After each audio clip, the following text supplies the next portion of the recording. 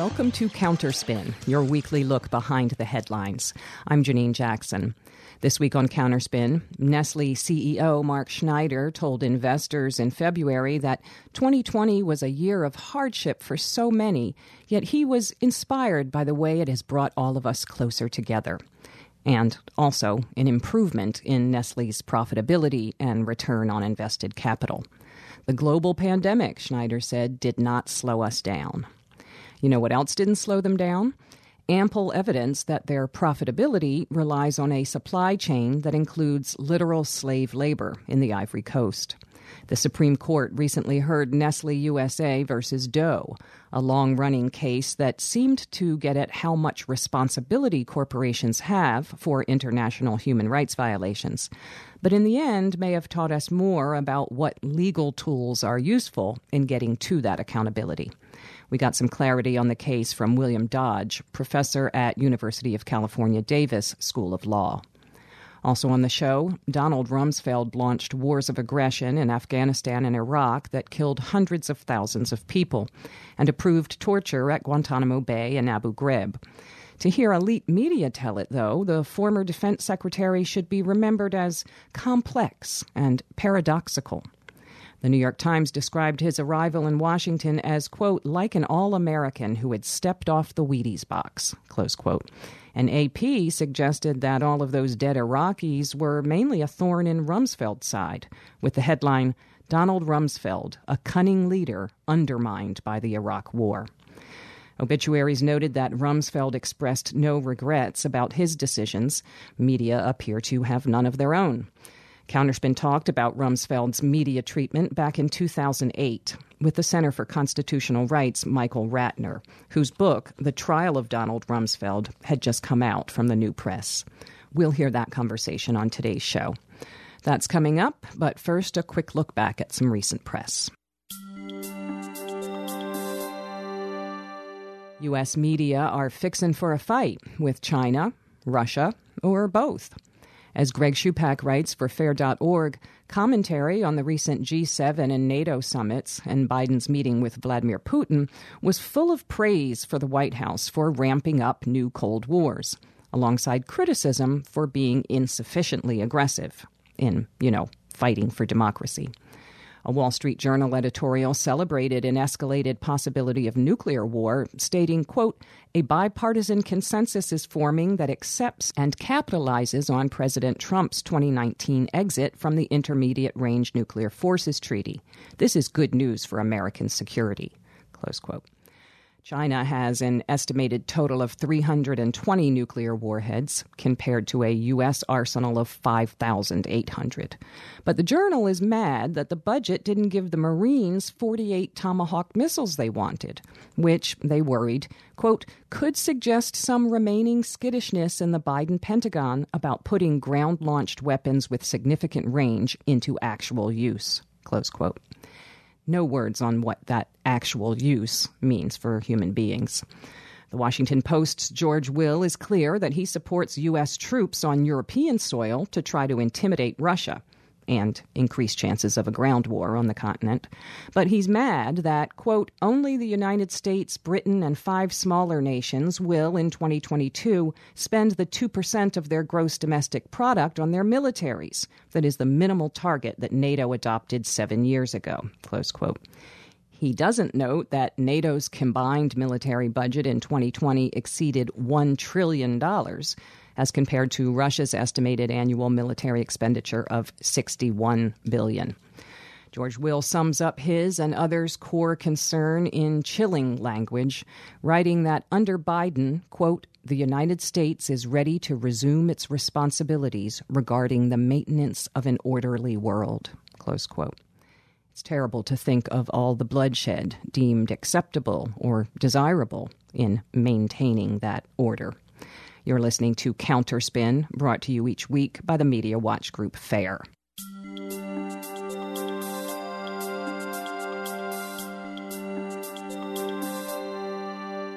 At what point do corporations have to be legally accountable for the realities that drive their profits?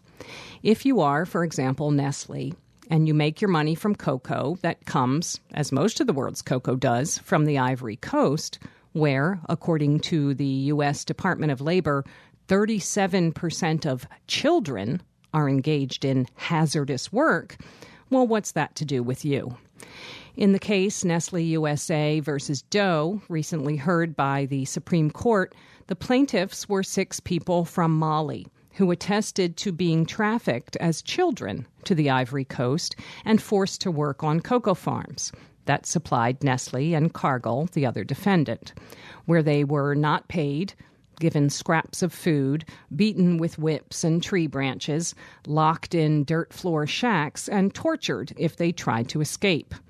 They were Doe in the case because they still feared, years later, reprisals from former traffickers, owners of and buyers from the farms where they were, let's just say it, enslaved. As often happens, this story of humanity and morality was boiled down to legality, and the outcome was confusing in terms of its implications. Here to help us sort through it is someone who's been engaged in this case and its underlying questions for some time. William Dodge is Martin Luther King Jr. Professor of Law and John D. Eyre Chair in Business Law at the University of California, Davis School of Law. He joins us now by phone from California. Welcome to Counterspin, Bill Dodge. Thank you, Jane. Well, this is a law story. It's about what law can be applied where.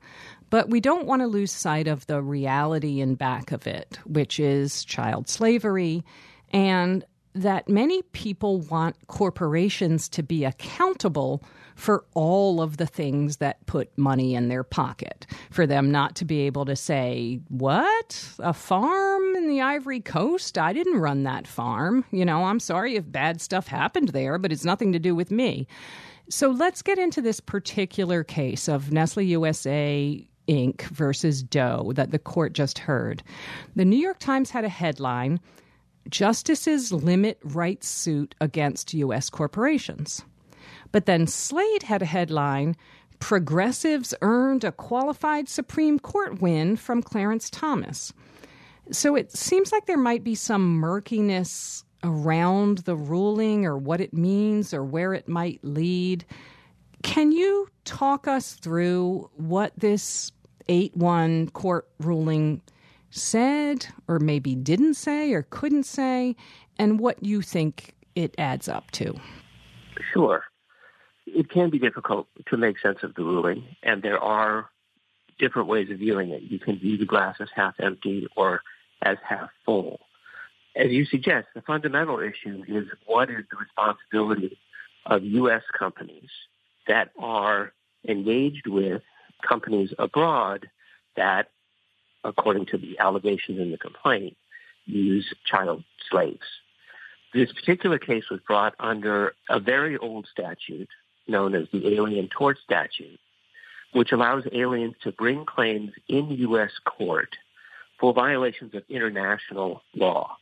There's no doubt that slavery is a violation of international law.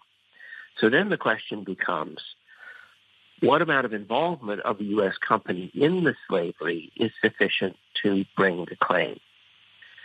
Now, for a number of years, the court has been wrestling with the question of whether corporations can be sued under this statute at all, or whether it only applies to individual defendants. And the court has ducked that issue on a number of occasions. In fact, the majority opinion ducks it in this case too. But if you count the votes in the various concurring and dissenting opinions, you find that there are actually 5 justices now who think that corporations can be sued under the Alien Tort Statute. So that's a win for the plaintiffs. But on the negative side, the court said that the allegations in this complaint were impermissibly extraterritorial, which really means too much stuff happened outside the United States and not enough stuff happened in the United States.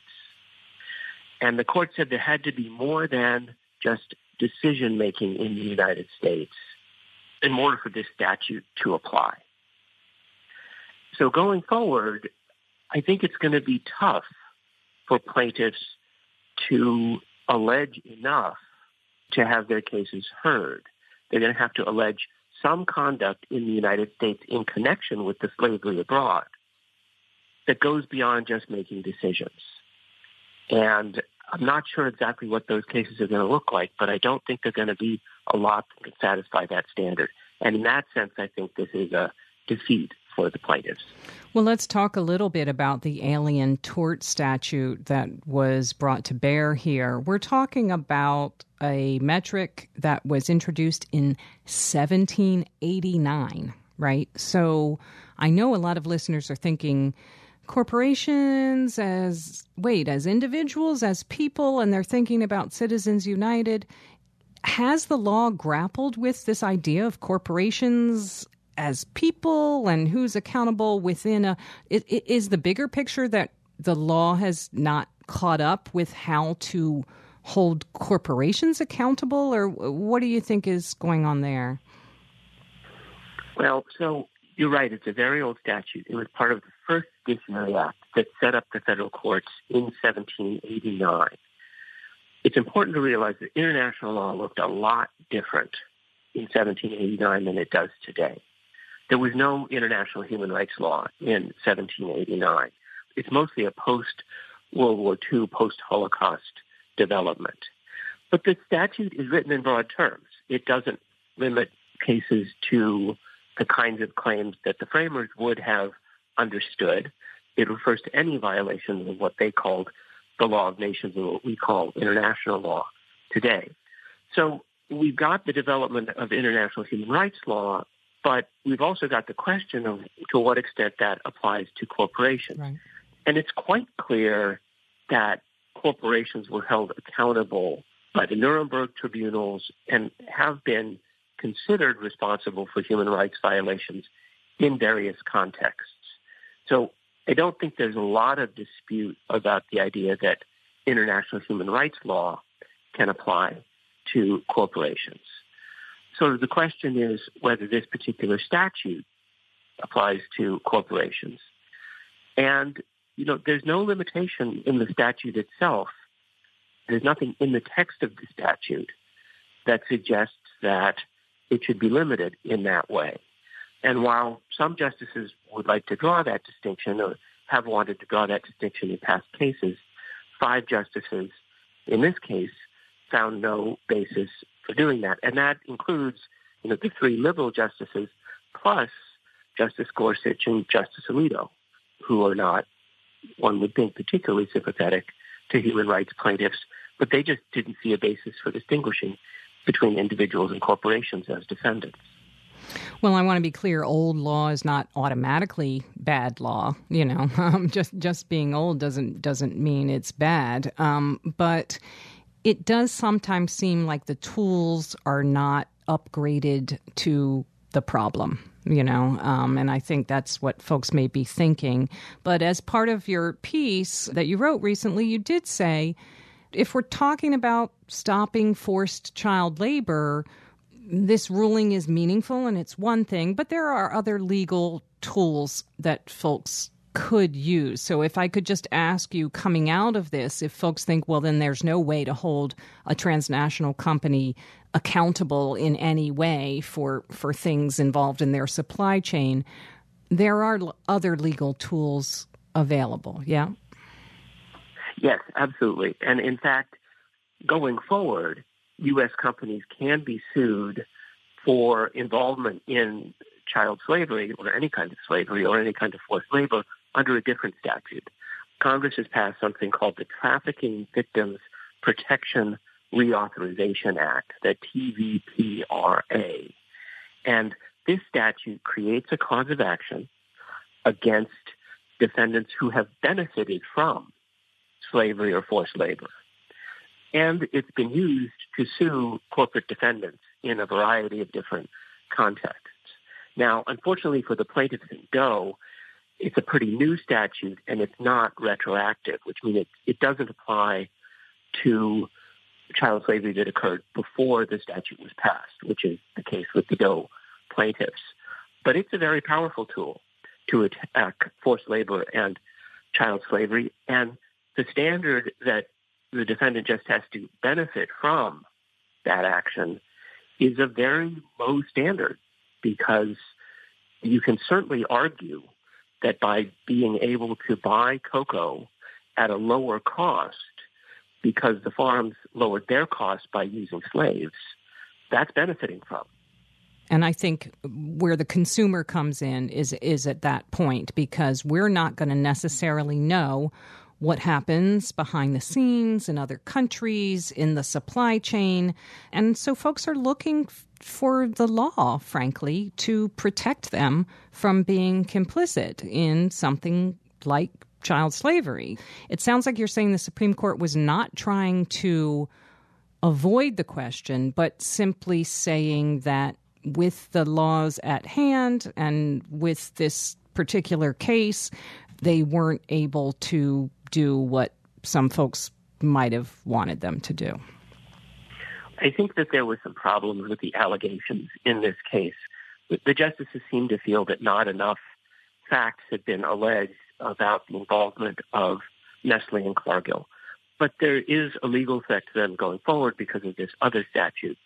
And so one hopes that they will exert more pressure on their suppliers to shape up with respect to their labor practices. I should stress also that litigation is not the only tool, and it's probably not the most effective tool for dealing with these kinds of problems. Many companies have adopted codes of conduct that apply not just to them, but also require certain conduct and certain standards of their suppliers in the supply chain. It can sometimes be difficult for buyers to monitor their supply chains. I don't think that's true in this case. But establishing codes of conduct to prevent the violations from happening in the first place is a far better thing to do than letting the violations happen and then seeking damages after the fact. I mean, we want child slavery to be a thing of the past. We don't just want the plaintiffs in a case like this to be able to get damages. Absolutely. Well, we're going to end on that note. We've been speaking with William Dodge, professor at University of California, Davis School of Law. Thank you so much, Bill Dodge, for joining us this week on Counterspin. Thank you very much.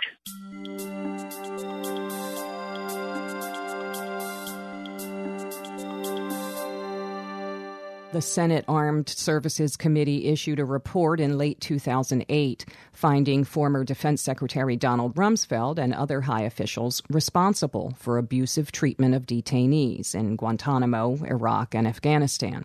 But corporate media didn't exactly leap on the story or its implications. The New York Times, for example, buried it on A14. Counterspin spoke at the time with esteemed rights attorney Michael Ratner of the Center for Constitutional Rights. Ratner had just published a book titled The Trial of Donald Rumsfeld, A Prosecution by Book. He spoke with Counterspin's Steve Rendell. As someone who is very familiar with this story, what do you think of the Senate Armed Service Committee report? Are you happy with its findings? When I get calls from press about it, and I got a few, they said, well, really, what's new in it? And I said, what's new in it is that it's actually extraordinary, because what happened here is 25 senators, Democrats and Republicans, Levin and McCain, said the torture program, they called it the abuse program, but we all know it's the torture program, is at the feet of Donald Rumsfeld and other high-level officials. And not just Guantanamo, but Iraq, Afghanistan, and other places. That's incredibly significant. It's bipartisan. It's putting it at a high level of officials. It's rejecting the bad apples defense, and it goes even farther. What's interesting, it also says the techniques that Rumsfeld was using in these places and that other high-level officials authorized were guaranteed, were actually designed to get false information and false confessions. They weren't even designed to get real information. So that actually is new. That is really new, and that just puts to rest any idea that this was something that worked. So I consider the report to be a major step forward for holding high officials accountable and for prosecuting them. Well, what about the fact that it wasn't big on naming names except in the Rumsfeld case? And do you think it misses the mark by having the buck stop more or less with Rumsfeld and not more emphasis on higher-up officials? First of all, we haven't seen the full report yet. That's classified and it's coming out. So hopefully some of that will be remedied by those issues. But of course, I agree with you that it looked at a particular program. And it says in the report itself that it was stonewalled, it doesn't use that term, by the CIA, that they didn't cooperate. And one of the worst torture programs here was the CIA secret site program headed by George Tenet, who then received the Medal of Freedom from the president after he was no longer CIA head. And they could not get the information, at least they claimed they couldn't get it from the CIA. And, of course, that was the nastiest and dirtiest programs of them all. So that was a big exception. And, of course, the other names. I mean, we know the names, and they even came out the next day when Cheney actually gave an interview that said he was responsible for helping design, approve, he didn't call it the torture program, but the waterboard program, the program for Khalid Sheikh Mohammed, which was actually the waterboard torture program, so that the report didn't say that. It actually took Cheney himself to later admit to essentially a felony. That was a weakness. It was really confined more or less to looking at DOD and Rumsfeld's role. Well, on December 15th, Salon's Glenn Greenwald pointed out that rather than paying much attention to this important story, many journalists were instead filled with righteous and endless anger over embroiled Illinois Governor Rod Blagojevich. Likewise, blogger and humorist Bob Harris of BobHarris.com listed several trivial stories that major media featured above news of the Senate report. What about the media's role here? The media's role here was a disaster, actually. This report, even though, as you pointed out, Steve, it had its limitations, this was the most significant report to come out of Congress on this issue of Rumsfeld and torture in the 7 years that we've been torturing people. And the media, as you said, other than the Washington Post, they essentially buried it. It wasn't carried by columns, or you had to look hard for this interesting quote by Senator Levin, who said, I want the Department of Defense and the new administration to hold accountable the individuals who were involved in this program. That essentially means prosecute them. And that's an extraordinary statement by a senator. And it's just as if it fell on deaf ears. So it's quite a moment where the media, of course, accepted all of this for years, didn't really write about it as torture, didn't ever get to the bottom. Now we have a new administration, so you're getting probably a little more strength within Congress and maybe a little more in the media, but still not close to what really should be happening when this country has been running a torture program and still is in certain places over the last 7 years. Well, going back a few weeks ago, the New York Times had a story on the state of the Guantanamo debate in which it said that government officials have been, quote, outmatched by human rights groups and defense lawyers with their inflammatory accusations about torture and secret evidence, close quote. The Times it's been a little rougher and better, arguably, on the editorials. I mean, we can talk about this recent one. But on the other issues, it's been a disaster. There was the quote you just read. There was an op-ed the other day trying to defend renditions. And there was an earlier article by Mailer about asking for preventive detentions and national security courts with nobody quoted from the other side opposing that. They've allowed this so-called other dialogue or other debate to really flourish, and then they reject op-eds that are quite good, well-written by people saying we need a prosecutor for torture, we need this, we need that, and that doesn't get in there. But the right-wing views or the views that say, well, we may not want to close Guantanamo right away, we may need to set up national security courts, those are getting plenty of play in the New York Times, and that's pretty sad. Well, what about that recent editorial in the Times? Did that sort of make up for their lack of emphasis when the story of the report initially broke? Well, I read it last night as it came out, knowing that it couldn't really be doing what I really think is necessary, which is ask for a prosecution here. But in fact, you read along, and it's quite hard-hitting. It talks about Rumsfeld, Cheney, the CIA, the whole business, and it actually says we think a prosecutor has to be appointed. I mean, it's rather obvious. A prosecutor has to be appointed because it's open and notorious criminality at the highest levels of government. And if you allow that to continue, what are you talking about in the future? If you don't punish it, how do you deter it in the future? Mm-hmm. And it transgresses other constitutional limitations on government if you allow it to go on. And then the Times, that's 3/4 of the editorial. Then the last quarter says, well, it's not politically realistic. That's essentially what it says, to demand a special prosecutor. And therefore, let's look at some of these other ideas like truth commissions and maybe having the Obama administration quietly essentially look at whether crimes were committed in abuse. And that's a real lack of backbone because it's assuming that the current situation is politically static. And even though the Times realizes that you should have a special prosecutor or a prosecutor of some sort and that you need that, they're saying, let's tailor what we ask for to what we think the Obama administration is willing to do. So the Times starts out with this major piece, and then really it's like blowing up the balloon and then pinching it or putting a pin in it and taking the air out of what was probably one of its stronger editorials. Your book, The Trial of Donald Rumsfeld, is subtitled A Prosecution by Book. Do you think the release of this report makes it any more likely that Rumsfeld and others might be prosecuted in an actual courtroom? We wrote this book with the idea that we didn't know what would ever happen in this country, that we'd ever come close to prosecutions. Things have moved very quickly in the last 10 days. We had the Senate report, we had Cheney's statement, you have the Times editorial. Things are moving very rapidly. And it's no longer considered crazy and absurd to ask for Rumsfeld's prosecution in a U.S. court. But what I would like to see happen is a lot of the groups, human rights groups and others, who've been demanding a truth commission, commission of inquiry, to just come on board and say, we think there ought to be prosecutions.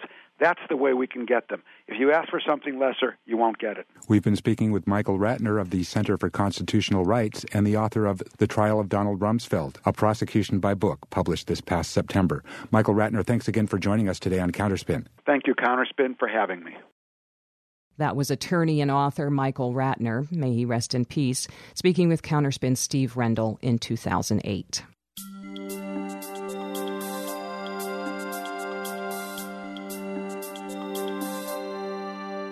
And that's it for Counterspin for this week. Counterspin is produced by FAIR, the National Media Watch group based in New York. If you missed part of today's show or you'd like to hear previous shows, you can find shows and transcripts on our website, fair.org. The show is engineered by Alex Noyes. I'm Janine Jackson. Thanks for listening to Counterspin.